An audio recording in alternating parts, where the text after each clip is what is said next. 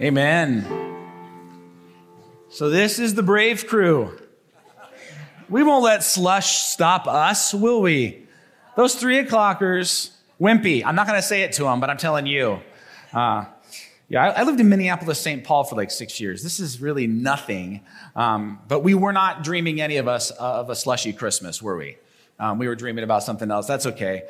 Christmas will still happen. It's all going to be all right. My name is Dave. It's good to see you. I'm one of the pastors here at Cedar Mill. Merry Christmas. I'm glad you're with us. And this afternoon, I want to start with a question that's probably not on your mind. It's probably not something you woke up today thinking about. And you might even wonder why I would bring it up on Christmas Eve. Here's the question. You ready? How big is the universe? How big is the universe? Do you know?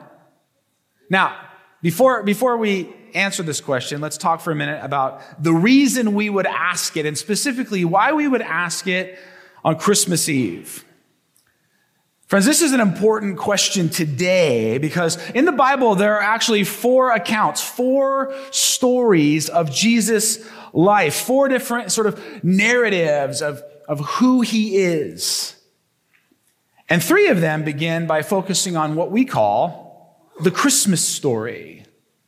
3 of them zoom in on his life, on the shepherds and wise men, on the barn in Bethlehem, and they take us down to the stable and to the manger, to the very moment when Jesus was born.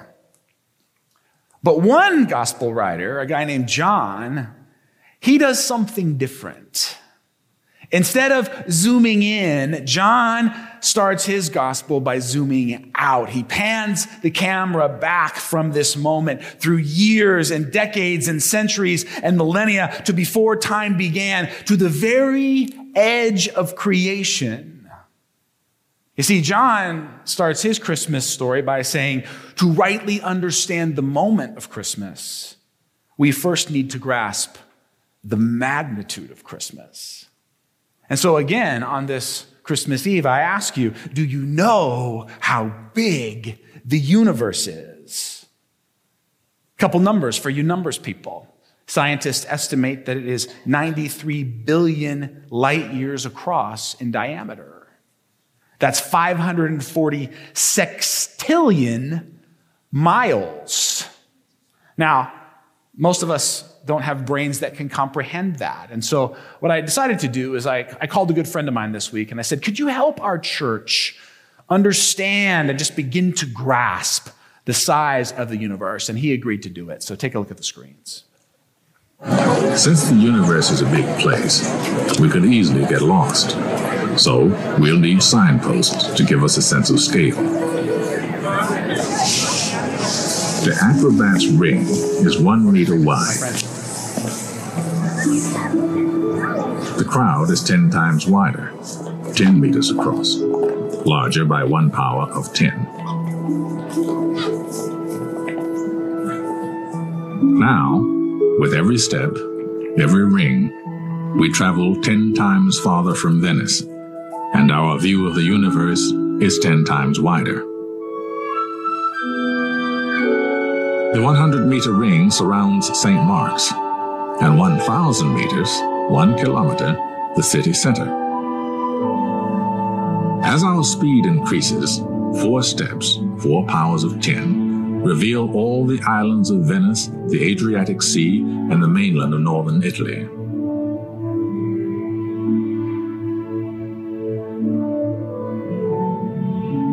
Six steps take in Europe from central Germany across Italy to the Balkans.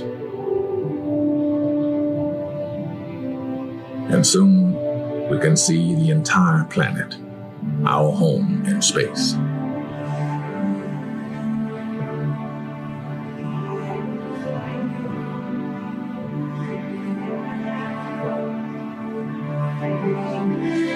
Eight steps on our outward journey, 8 powers of 10, and we pass the farthest reaches of human travel, the moon.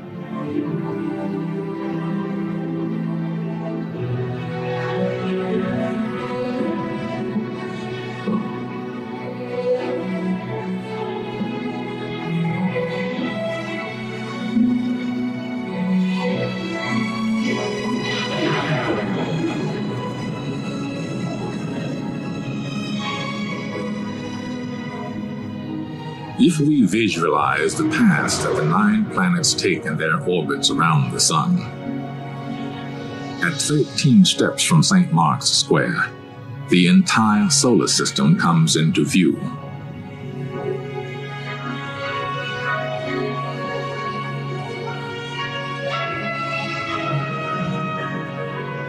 And with 15 steps, 15 powers of 10, we can see that our sun is just another star. From here on, our voyage will be measured in light years, the distance light travels in an entire year. Only now do we fly past our nearest neighbor stars, almost 5 light years away.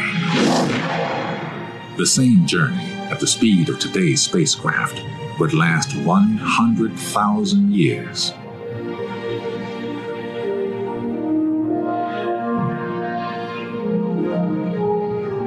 As we cross the perpetual night, our voyage takes us up and out of our sun's neighborhood, near the edge of a great pinwheel of stars.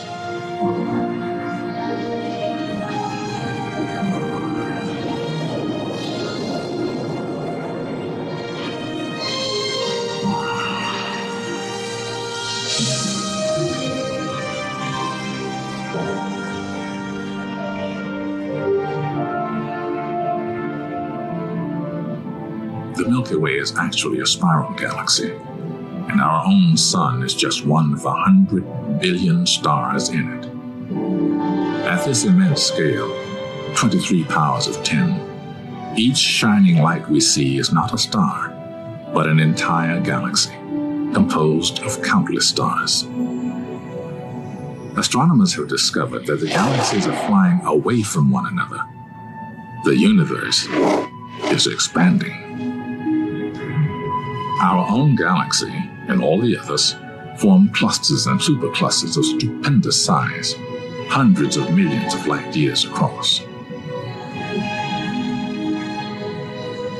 And here, about 15 billion light years from Venice, we approach the outer limits of the visible universe.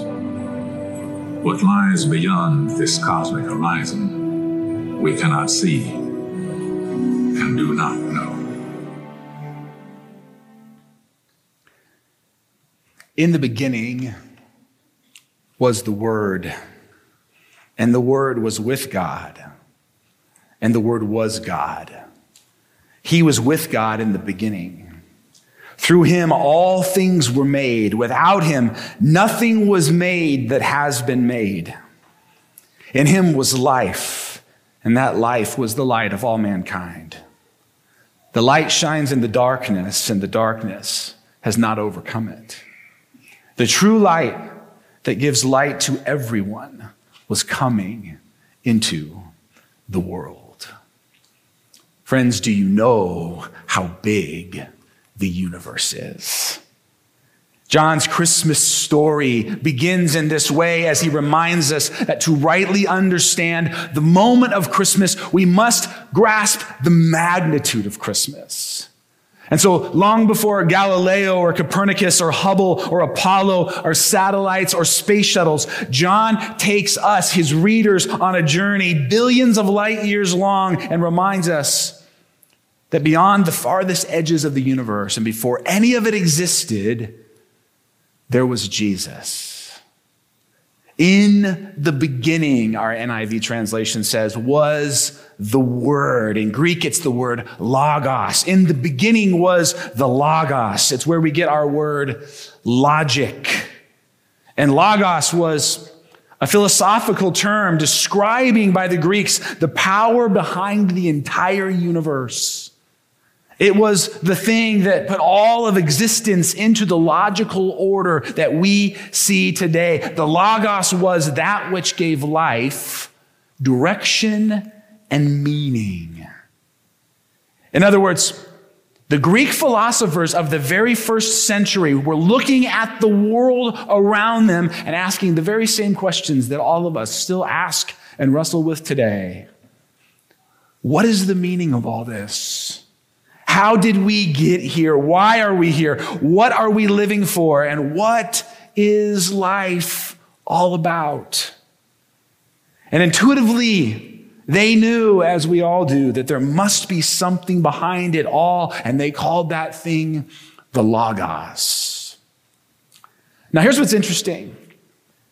By the end of the first century, by the time when John is writing his gospel, most Greek philosophers had determined that the Logos was unknowable.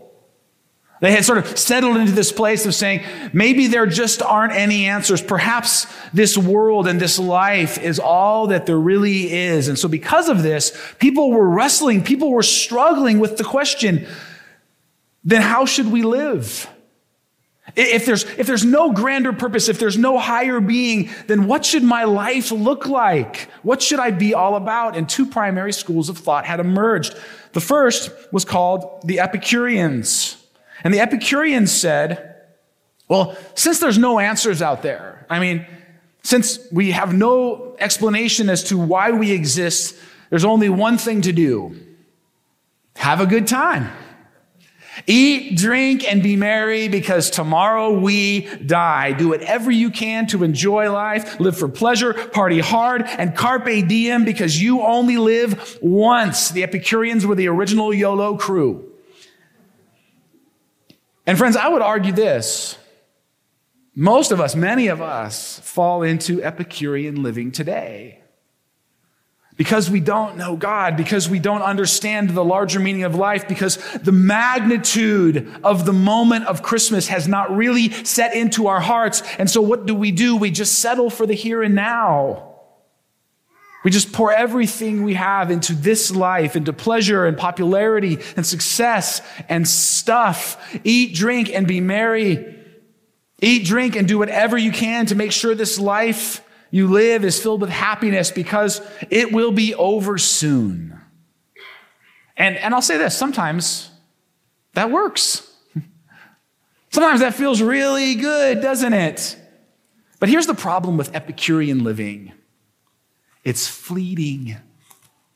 It's thin. It comes and goes. To quote Bilbo Baggins, it's like butter spread over too much bread. There's an emptiness to Epicurean living. And it never quite satisfies the longings of our hearts because deep in our souls, there is this constant nagging sense that we were meant to live for something more. And no matter how hard we try, we just can't shake it. Some of you will get a small glimpse of this feeling in the next week through what I call the Christmas crash. Have you had the Christmas crash? This is how it happens. You're looking so forward to Christmas break, to time away from work, to time away from school, to moments with family and friends and Christmas cookies and Christmas meals and Christmas presents. But soon it will all be over and there will be a crash. There will be this sadness in your soul, almost a depression even, the day before class begins. Epicurean living works sometimes, but the pleasures of this world, hear me friends, will always eventually leave you wanting, empty, searching. That was the Epicureans. But there was another group, another first century life philosophy group in the first century in the Greco-Roman Empire. They were called the Stoics. And the Stoics, at least on the surface, had a more respectable, tempered, noble approach to life. The Stoics said, even though there are no answers out there, we must live as if there are.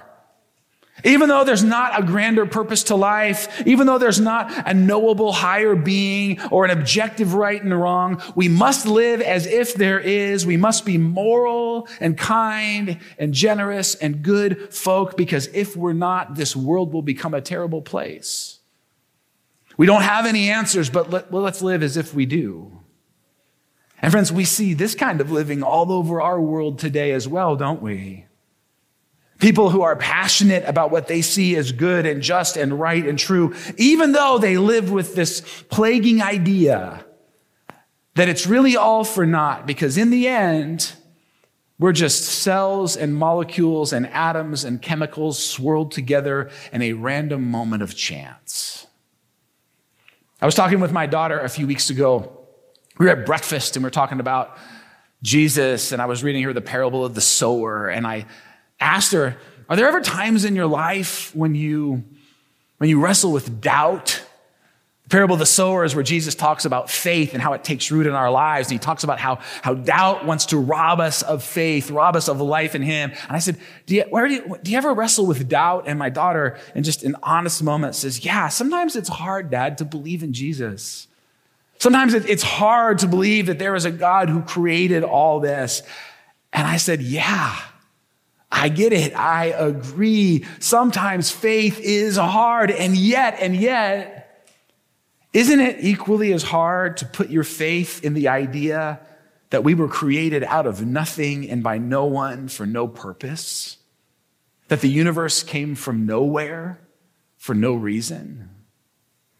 You see, John writes his Christmas story to a world that is longing and yearning, and as the carol says, pining for something more.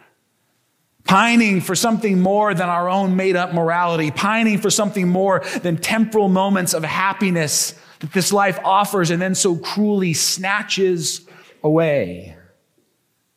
Long lay the world in sin and error, pining, John says, your soul, your life is pining for a logos, for a logic, for a reason, for a God who will come near and reveal himself.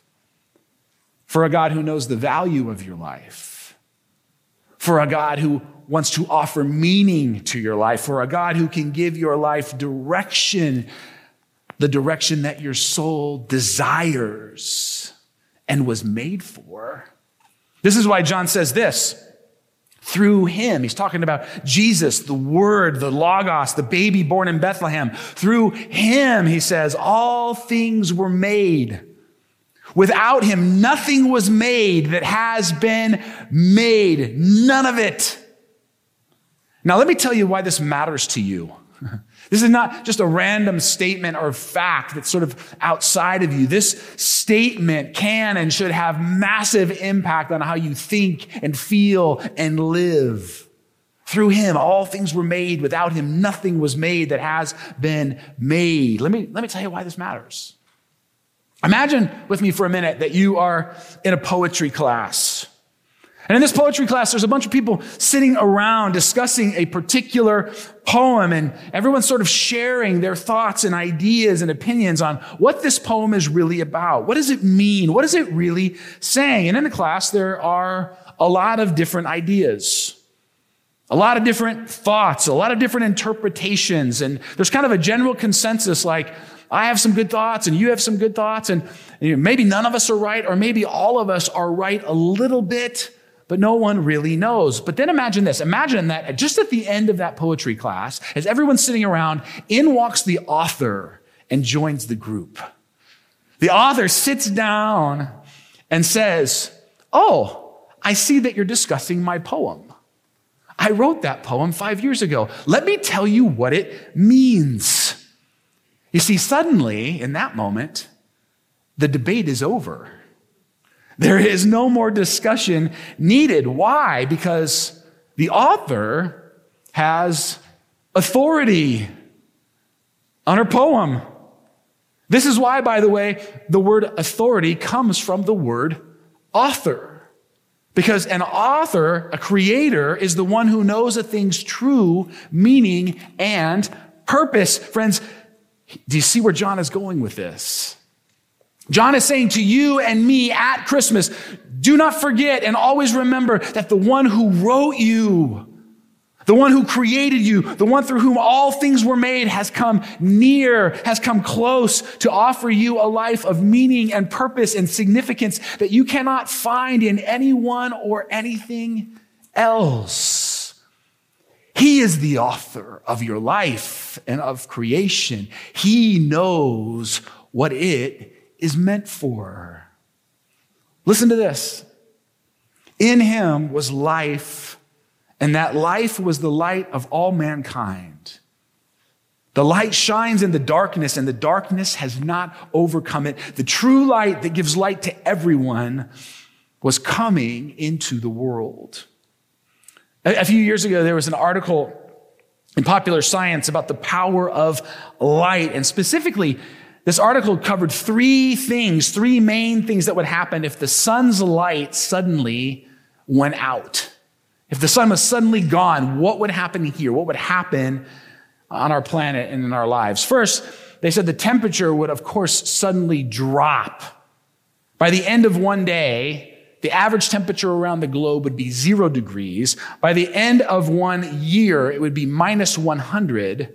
And it would finally stabilize and settle in at a cozy little negative 400 degrees Fahrenheit.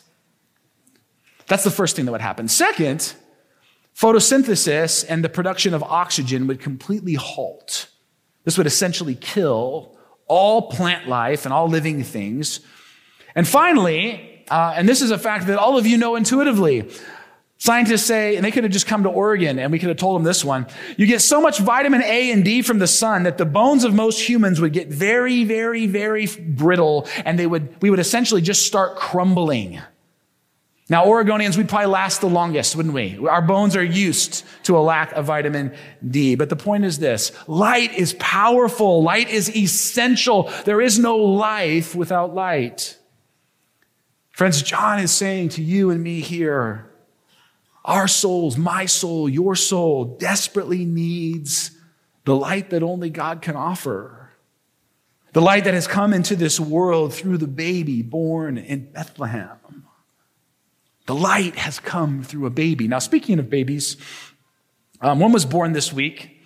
And, anytime a baby's born around Christmas, it just sort of sticks out to me, isn't it? I mean, it's a bummer time to have a birthday, so we should pray for this kid. A lifetime of average birthday parties is headed your way. Good luck. But it's also exciting at Christmas time to have a brand new baby, isn't it? And some of you know the Hatch family. Abe and Jamie Hatch have gone here for years. Abe plays drums for us on occasion. They have a little boy named Howie, but they just had a baby girl.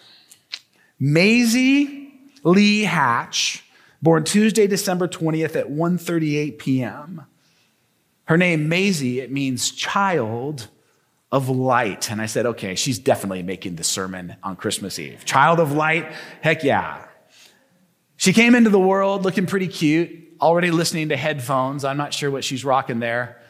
Maybe some Beatles or some Jay-Z or maybe just some Christmas music, who knows? But when I saw her picture and her tiny little vulnerable body, all I could think was this: the God who is bigger than the universe, the God who was there before time began, the God who created you and me and everything we see came all the way in, all the way down, past comets and constellations, stars and satellites, asteroids and atmospheres, moons and meteors, around planets and black holes and galaxies across the cosmos, to be with us, to relate to us, to understand us, and to remind us of this: we are not alone.